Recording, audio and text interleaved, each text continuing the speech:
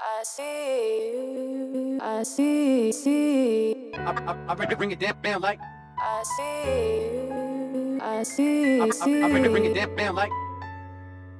Lo-Fi Poli-Sci, Michael Pickering bringing it down Lo-Fi Live with what's going on in the world today. A little Lo-Fi local for you up top. Don't forget to check out last week's blog on LoFiPoli-Sci.com, dropped on Thursday. And add us on Instagram and LinkedIn to get all your local Lo-Fi updates, as we're going to be having quite a few of them dropping real soon. Now, updates with the Dominican Republic, which has officially closed all borders and stopped all travel to and from the country of Haiti. Now, this is a big deal, people. For those trying to escape the failed state situation that is in Haiti, but don't have the means to leave via air or sea, crossing the border by land with the only country you have a land border with. Remember, Haiti and Dominican Republic are island countries on the same island. And this is all about someone ordering a canal to be dug in Haiti, which is diverting water from a river that borders both of the countries. But no one knows who's ordering this to be dug, because there's no effective government in place in the country. And it's been over 2 years now since Haiti's president was assassinated.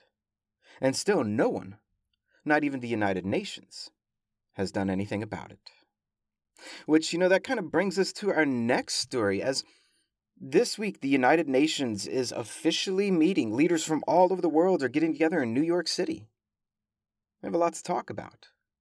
Like last week, Libya was hit with massive floodings, and then some dams broke and caused even more mass flooding. And the loss of life? More than tragic. The week before that, Morocco had massive earthquakes and aftershocks. And again, the loss of life. More than tragic.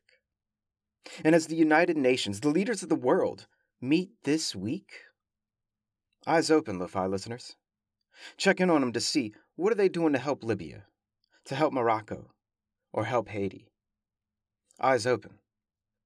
Now to Western Africa we go next, where we have some more kind of updates, but really, the plot thickens and the situation is getting more and more complex. And I imagine this too will be talked about at the United Nations this week.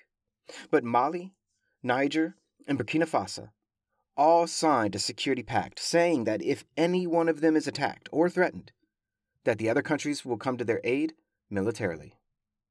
Full stop.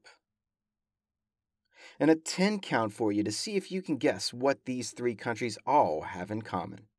Go.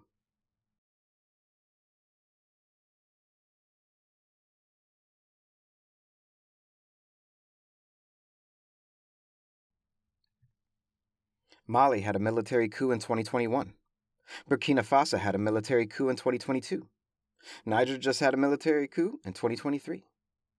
All 3 of these countries are ruled by military juntas who have just come to power. And Niger, the most recent one, was scared that ECOWAS, the Economic Community of West African States, was getting ready to intervene militarily, and the African Union had already suspended Niger from membership. And these 3 countries, look at a map, people. Mali, Niger, and Burkina Faso, all neighbors with each other. So they could help each other out quick, like if something happens, like an invasion from ECOWAS. Which now, because of this military pact, it would start an all-out international war that would consume almost the entirety of Western and Northern Africa. Eyes open, people. Eyes open. Now let's switch gears to a bit of not-so-heavy headlines, huh? How about this one for you? Ireland's Data Protection Commission, the first of what may be several other European online protection regulators, they have fined TikTok €345 million for breaking European data privacy laws and not protecting minors' data.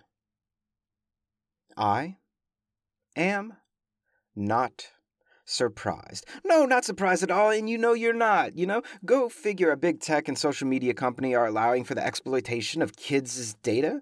Of course they are, because the only thing they care about is them dollar bills, y'all.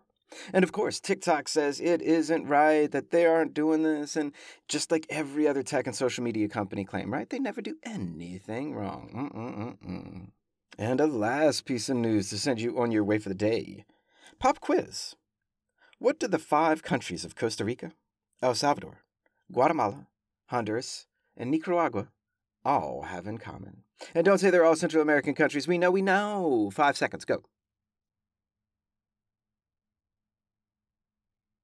What do the countries of Costa Rica, El Salvador, Guatemala, Honduras, and Nicaragua all have in common?